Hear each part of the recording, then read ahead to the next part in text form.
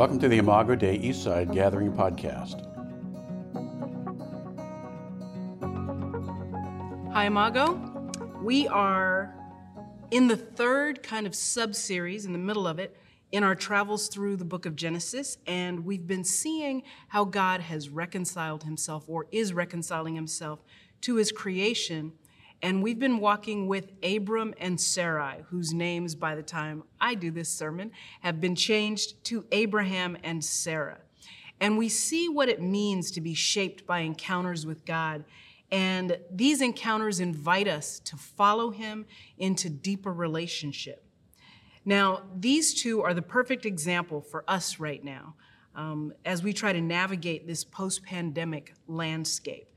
Like Abram and Sarah, we are in a strange land, in a strange place, without a map and without directions. Like them, we're not sure what we can expect. Our lives have been shaken, and there's a lot of uncertainty in our lives right now.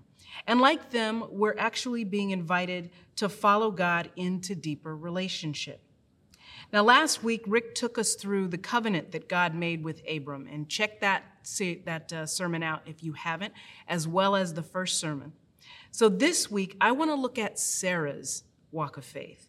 Now, Sarah's is a little different from Abraham's. Now, Abraham is called the father of faith, and Sarah is actually known more for her lack of faith.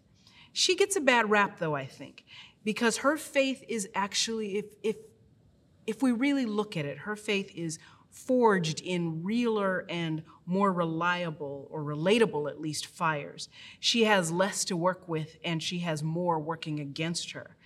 Now, we dream of following Abraham's lead and his example, but more often, Sarah's example is what marks our faith. I know it's what marks mine. So let's start with a text. We're going to jump right in. God visits Abraham in the form of three men who show up at his tent. Abraham knows there's something special about them, so he's running around and he asks them to stay. He's running around making sure that they have great food and great bread and something to drink, and he's being really hospitable for them. So we pick up the text at verse 9 in chapter 18 of Genesis, if you have your Bibles, and it says, "Where is your wife Sarah?" they ask him. "There in the tent," he says. Then one of them said, "I will surely return to you about this time next year, and Sarah your wife will have a son." Now Sarah was listening at the entrance to the tent which was behind him. Abraham and Sarah were already very old, and Sarah was past the age of childbearing. So Sarah laughed to herself, and she thought, "After I'm worn out and my Lord is old, will I now have this pleasure?" Then the Lord said to Abraham, "Why did Sarah laugh and say, 'Will I really have a child now that I am old?' Is anything too hard for the Lord? I will return to you in the appointed time next year, and Sarah will have a son." Sarah was afraid, so she lied and said, "I did not laugh." But he said, "Yes, you did laugh." Now the story moves on from there to something else completely. And so we're left with this picture of Sarah hearing God's promise, doubting, and then lying about it when she's called out for it. Now you contrast that with Abraham, who hears the same promise a few weeks ago, and we see more of his response, though. He, like Sarah, doubts at first, and he even laughs, though he laughs out loud. And after some discussion with God, he believes, and then he circumcises all the males in his household that very same day. Now we look at this and we say, it's simple. This is a story about faith versus no faith, right? Well, I think there's more to the story. Instead of jumping to the conclusion of where Sarah is, ask yourself, how did she get to where she was? I think the lazy question when we're looking through scripture sometimes is, what is wrong with her? But the better question is, what happened to her? Now, Sarah's story, like ours, begins way before what we see in this passage. So much more goes into people than what we actually see. How we show up is very often different from what we're made of when we show up. Now, walking by faith is not easy. We don't just meet God and get it right from that point on. Relationship with him is equal parts learning who he is and unlearning who I'm used to being. living with him has to replace all of our experience of living without him. And the better we see him, the better we see ourselves, our shortcomings, like Rick said last week. That's a whole other thing that we have to overcome. And then you add to that life experiences, events, trauma, all of it can make faith a lot more challenging than it appears to be for Abraham. Life in a broken, sinful world conspires to chip away at our faith, even as we try to build our faith. Time can chip away at our faith. Waiting for God to move can take so much time that it begins to pick away at what it is we're waiting for. People chip away at our faith. Relationships, experiences with people, experiences without people. I grew up without a dad, and that in some ways affected the way I saw God and the way I related to him and experienced him. We ourselves can chip away at our own faith. What we do when we don't have faith, our decisions, our reactions to things, all of those things can chip away at our faith. And all three of these factors went into shaping Sarah, went into shaping her faith. So we meet Sarah all the way back in Genesis 11. And the first thing that is said about her after that she's Abram's wife is that she was childless because she was unable to conceive. Now this defines her. She is worse in some ways than a widow or an orphan. She is a wife who is barren. She cannot give her husband a child. She cannot carry on his line, his family lineage, his legacy. And so we have Sarah in this horrible, difficult, pitiful situation. And this is where we find her. This is where she starts. Her story starts in this difficult place. And if we look at those three things, time, people, and ourselves, and how they chip away at our faith, we can look at each one of those and consider how they kind of chipped away maybe at Sarah's faith. So first of all, time. God meets Abram and promises that he'll be a great nation and that he'll bless the world. Abram is 75 when this happens. Sarah is 65. Now, when God formalizes his covenant with Abram, it's 10 years later.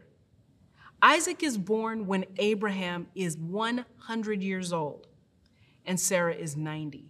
That's 25 years of believing God for a promise. How long would you wait? How long would you stick around? How long would you believe? How long would you be certain of God? And how long would it take for you to say, did I miss God? Did I hear him wrong? Am I sure that he said what it is I think he said? Proverbs 13:12 says, hope deferred makes the heart sick, but a longing fulfilled is a tree of life. Now that word makes the heart, that word sick, where it says it makes the heart sick, it makes the heart weak, and it makes the heart tired, and it makes the heart behave as though it is wounded and grieving. So if you think about Sarah, and you think about how time has affected her faith, possibly, it is that she is a woman who started off already barren and she cannot have children. But here she is with a heart eroded over the years, and now she's got a heart that is tired and wounded and weak and grieving. And so that can tear away at your faith. Add to that people, the relationships that she had to deal with. And the experiences that can happen to you in relationships can do more to wreck your faith than most things. But if we just look at one relationship in particular, Sarah's relationship with her husband, Abraham. Now, Sarah was married and she was beautiful, but she was not cherished as a wife should be. She had no protection.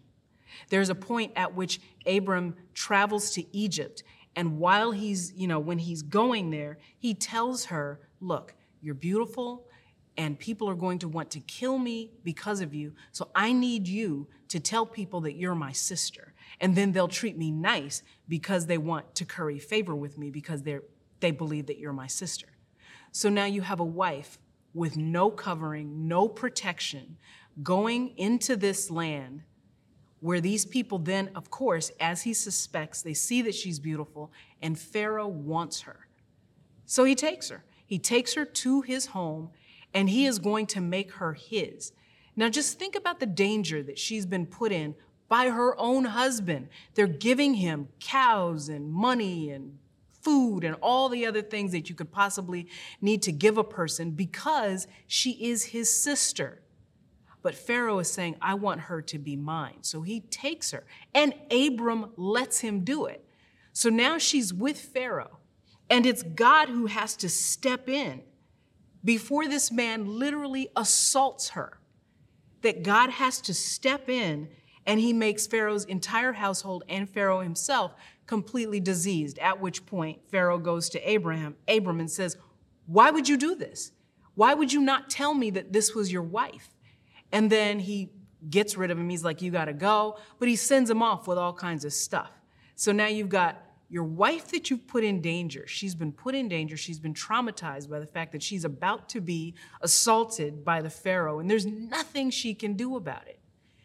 And then God steps in, and she's okay. But he does this to her twice. He does this to her again. And this time it's with a king named Abimelech. And when he's found out this time, Abimelech asks him, like, what are you thinking? Why would you do a thing like this? And his answer in Genesis 20:13, it says, Abraham says, when God made me wander from my father's household, I said to her, talking about Sarah, this is how you can show your love to me. Everywhere we go, say of me, he is my brother. This is how you can show your love to me. But who was there to show his love to Sarah? How was he to love Sarah? A husband is supposed to love his wife by protecting her, caring for her. He did none of that. As a matter of fact, he walked around lying in a way that put her in harm's way and put her in danger. Now, God, of course, is there both times. God steps in and saves her and takes care of the situation. But I don't know, to be honest with you, how easy it is to see God in the midst of such trauma. Twice, you almost get assaulted and raped.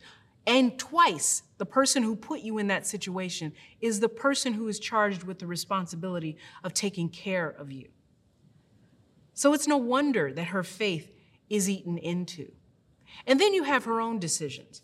So think about it. 10 years after God has told Abraham that his offspring will number the stars, Sarah is still without children.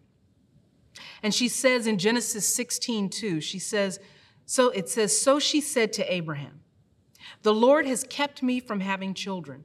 Go sleep with my slave. Perhaps I can build a family through her. Abram agreed to what Sarah said. Now we try to, we try to help God keep his promises sometimes, don't we? We take up the reins and we try to move things forward. If he said that something is supposed to happen, then we want to kind of try to help him along because, maybe he needs our help. And often that doesn't work out, and we end up worse off than we were when we started.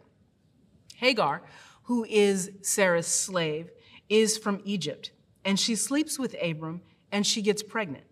Well, the minute she gets pregnant, she starts looking down at Sarah. She starts despising her. She starts treating her like she's nobody because, of course, I'm a woman who's got a child.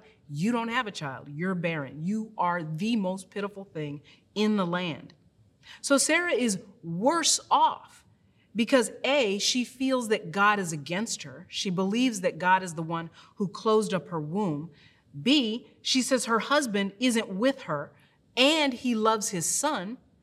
And then C, she's got this servant who was a reminder of everything that is wrong in her life. Because remember that Hagar is the Egyptian slave, which means she's one of the slaves that Abram brought back from Egypt in that time when he put her in harm's way and almost got her assaulted by Pharaoh. One of the things that he left with were Egyptian slaves. And so Hagar was one of those. And so she becomes a reminder of everything that's wrong. She has given her husband a son. She has given Abraham a son.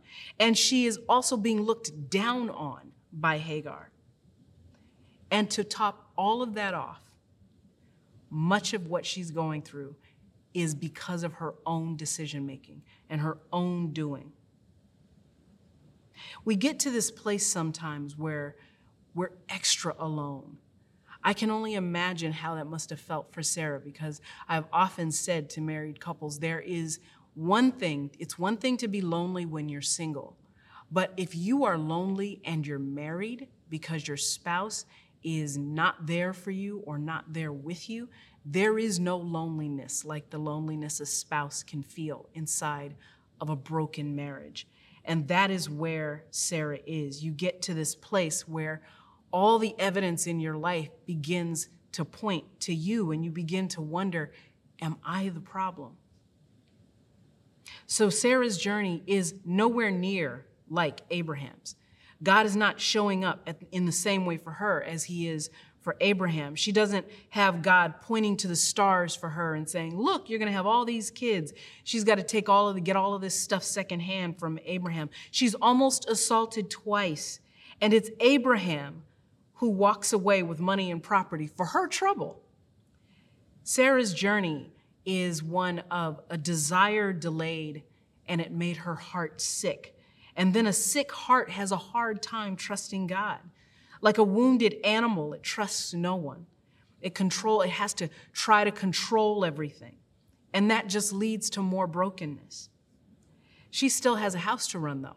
She still has a husband that she has to take care of. And she still has a husband she has to follow as he follows God. So she's going through the motions. She's disappointed. She's resentful. She's resigned. Her life is a mess. She's blaming herself in some ways. And she is experiencing what I like to call functional hopelessness, where you are hopeless, but you're going through the motions and you're not having discussions with other people about it, because why would you? Because you feel like you found yourself in this situation mostly because of your own decisions, mostly because of your own actions.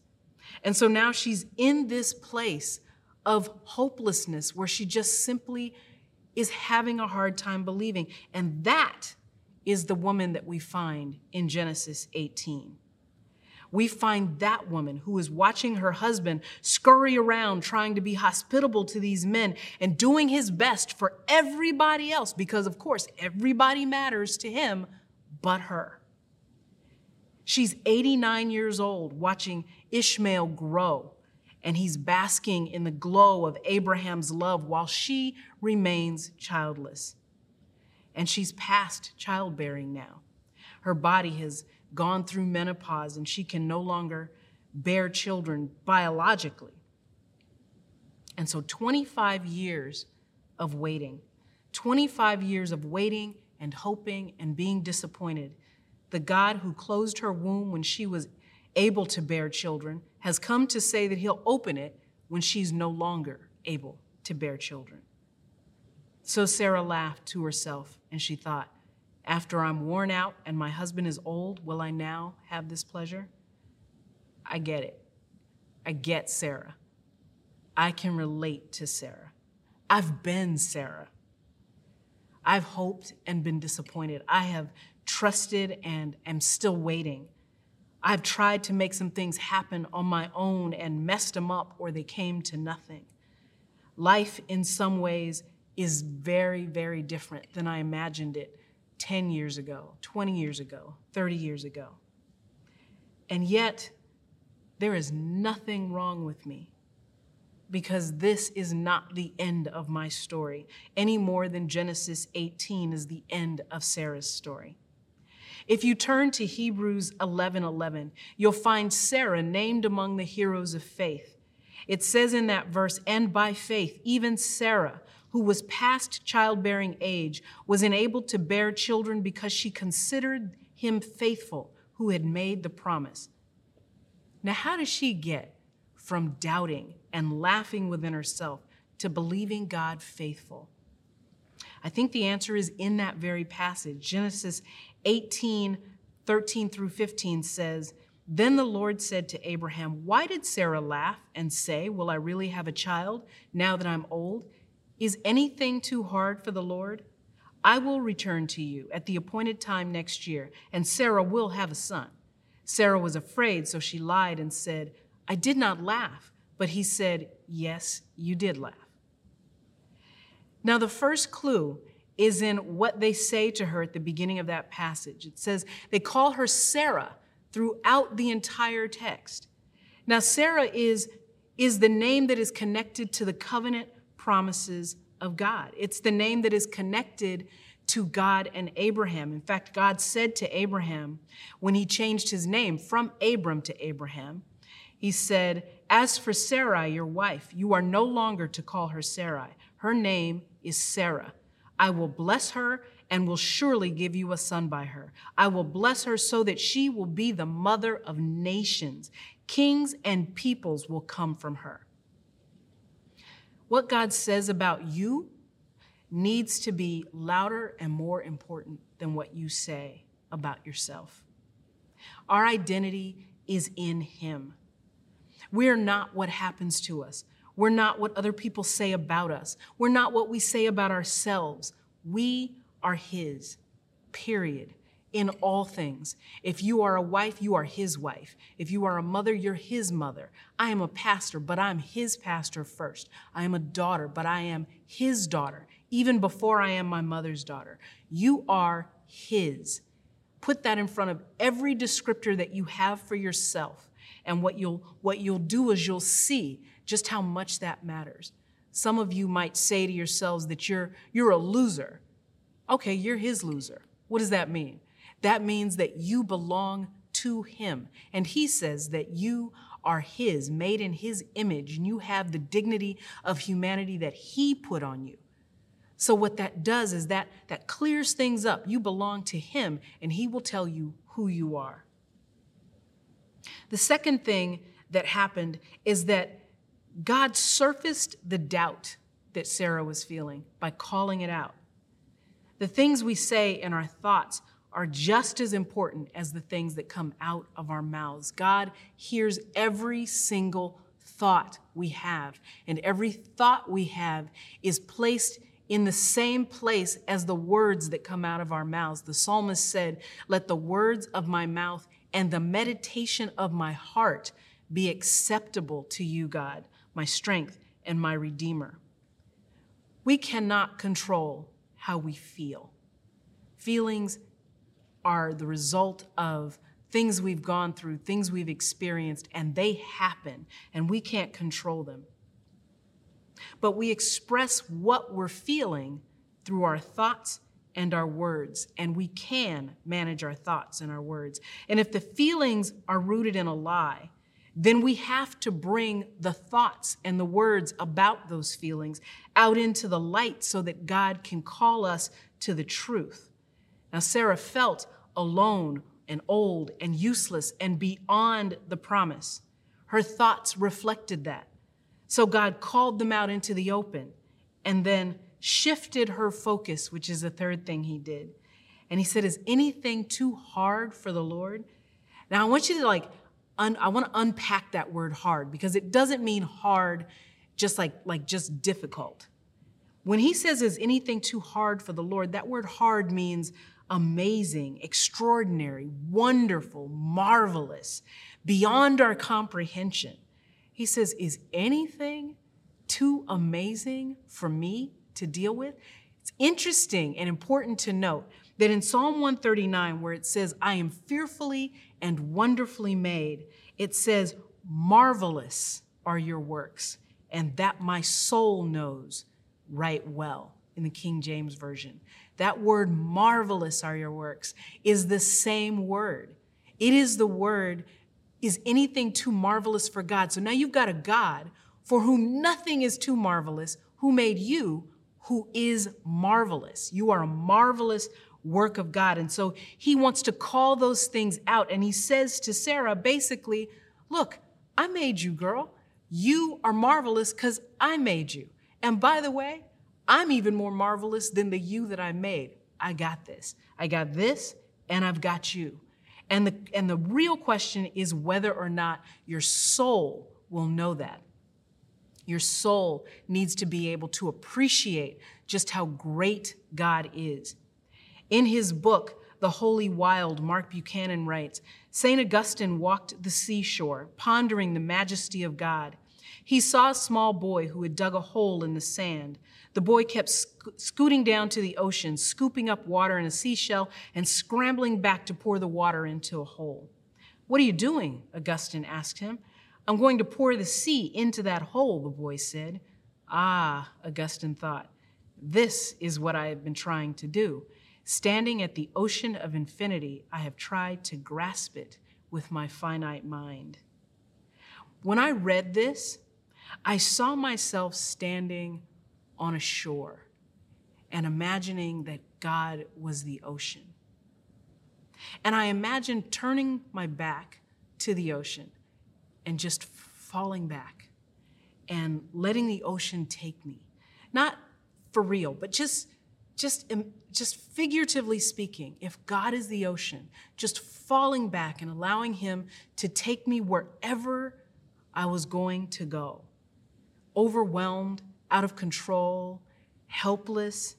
And then I asked myself, I had written in my journal after I read this, when was the last time I was swallowed up by hope? When was the last time I was consumed with believing you? We have to make room for awe in our days. Awe humbles you. When you realize that God is so God, that he is the equivalent of the ocean while we try so hard to comprehend him with a little seashell worth of water, that humbles us. And Peter says that when we are humbled, that God can then give us grace. God resists the proud, but he gives grace to the humble. He gave Sarah Isaac. And it says, his name, Isaac, means laughter. It says in Genesis 21, 1-2 and 6-7, it says, now the Lord was gracious, there's that word grace, to Sarah, as he had said, and the Lord did for Sarah what he had promised. Sarah became pregnant and bore a son to Abraham in his old age, at the very time God had promised him. Sarah said, God has brought me laughter, and everyone who hears about this will laugh with me. And she said, who would have said to Abraham and Sarah? Who would have said to Abraham that Sarah would nurse children? Yet I have borne him a son in his old age. I want you to take a minute to locate yourself in Sarah's story. Do you have a hope or a desire that has been deferred or delayed? Are you disappointed? Are you operating in a form of functional hopelessness where you're just kind of going through the motions and letting things happen, and you're not telling people you're hopeless? You're not asking for prayer for your hopelessness. You're not asking God for more faith because you've kind of resigned yourself to maybe thinking that he's not going to show up in this area, or maybe that you heard him wrong. What do you actually need? Do you need to remember what God has said about you and what he continues to say about you? Do you need to surface your doubtful thoughts and submit them to the light of his truth? Maybe you need to shift your focus off of who you are and on to who God is, and hear him say, is anything too hard for me? I had a pastor once who used to say, of everybody's problem, is it bigger than a dead Jesus? He'd say, because if your problem is not bigger than a dead Jesus, then your problem is totally solvable. Maybe you need some more awe in your life.